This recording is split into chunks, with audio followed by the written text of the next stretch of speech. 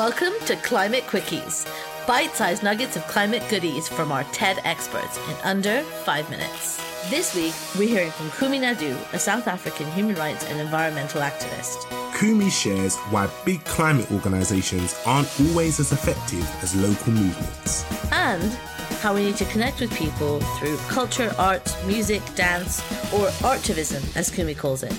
Let's head over to Kumi to tell us more. Enjoy and stay curious. So when we were fighting the apartheid regime, we couldn't go and talk big language and theories and democratization and blah, blah, blah. We had to understand where people were. Like in my youthful activism, one of the most popular slogans that I heard was just something that said Asina Mali. Asina Mali meaning we don't have money. Right? We just don't have money. And you know, you could write a whole sort of lefty, sort of theoretical stuff about class and structural racism and capitalist exploitation and so on, which we did. Okay, we did that. But actually what gave us the victory in the struggle was always saying, well, how do we take these messages and present them in a way that people can engage with it? And so if people couldn't go and stand on stages and give long speeches and read complicated documents, we said, let's connect with the culture, arts and culture, song, dance. In fact, I remember speaking, I fled South Africa to Britain at the age of 22. I remember speaking at a mass meeting at Reading University of all places. And you know, Oscar Wilde said people only went to Reading for one reason, and that was to change trains for London. Right. The reason, by the way, we love you, Reading. We love you. No. The reason he said that, by the way, was he was put in prison in Reading for his sexual orientation, I believe. And anyway, so speaking there, I got asked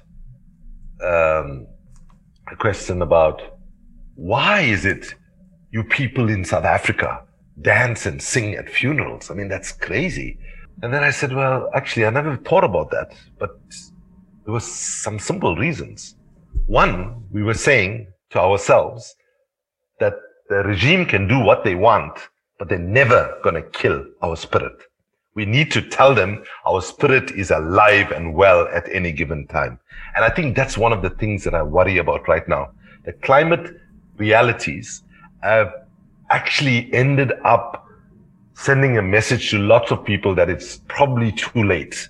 And you rather turn inward and think about your own families. I have no doubt in my mind, and this is something that I would say very strongly, we will never avert catastrophic climate change or address systemic racism or address the appalling level of economic inequality that exists in the world if activism does not humble itself, listen to where people are, connect to people's cultural realities, and build from what they know and where they are, and recognize also that people have power. And this is what I say when young people say, Kumi, do you think we left it too late? And did your generation really screw up and fuck up and leave us in this mess? Then, sorry, this is not BBC, so maybe you don't. It's not. Definitely not the BBC. Go for it. They say, given that your generation has failed, let's be honest, right? It's too late. And my answer to that question is, listen, even if you come to a conclusion that it's too late, let's not go down without a fight. But what we need to say is that the window of opportunity is small and closing, but it's still there, and we have to move fast. Thanks for listening to this Quickie. This episode was created by our usual Superstar podcast team and supported by TEDx London's headline partner, City. Until next time, stay curious.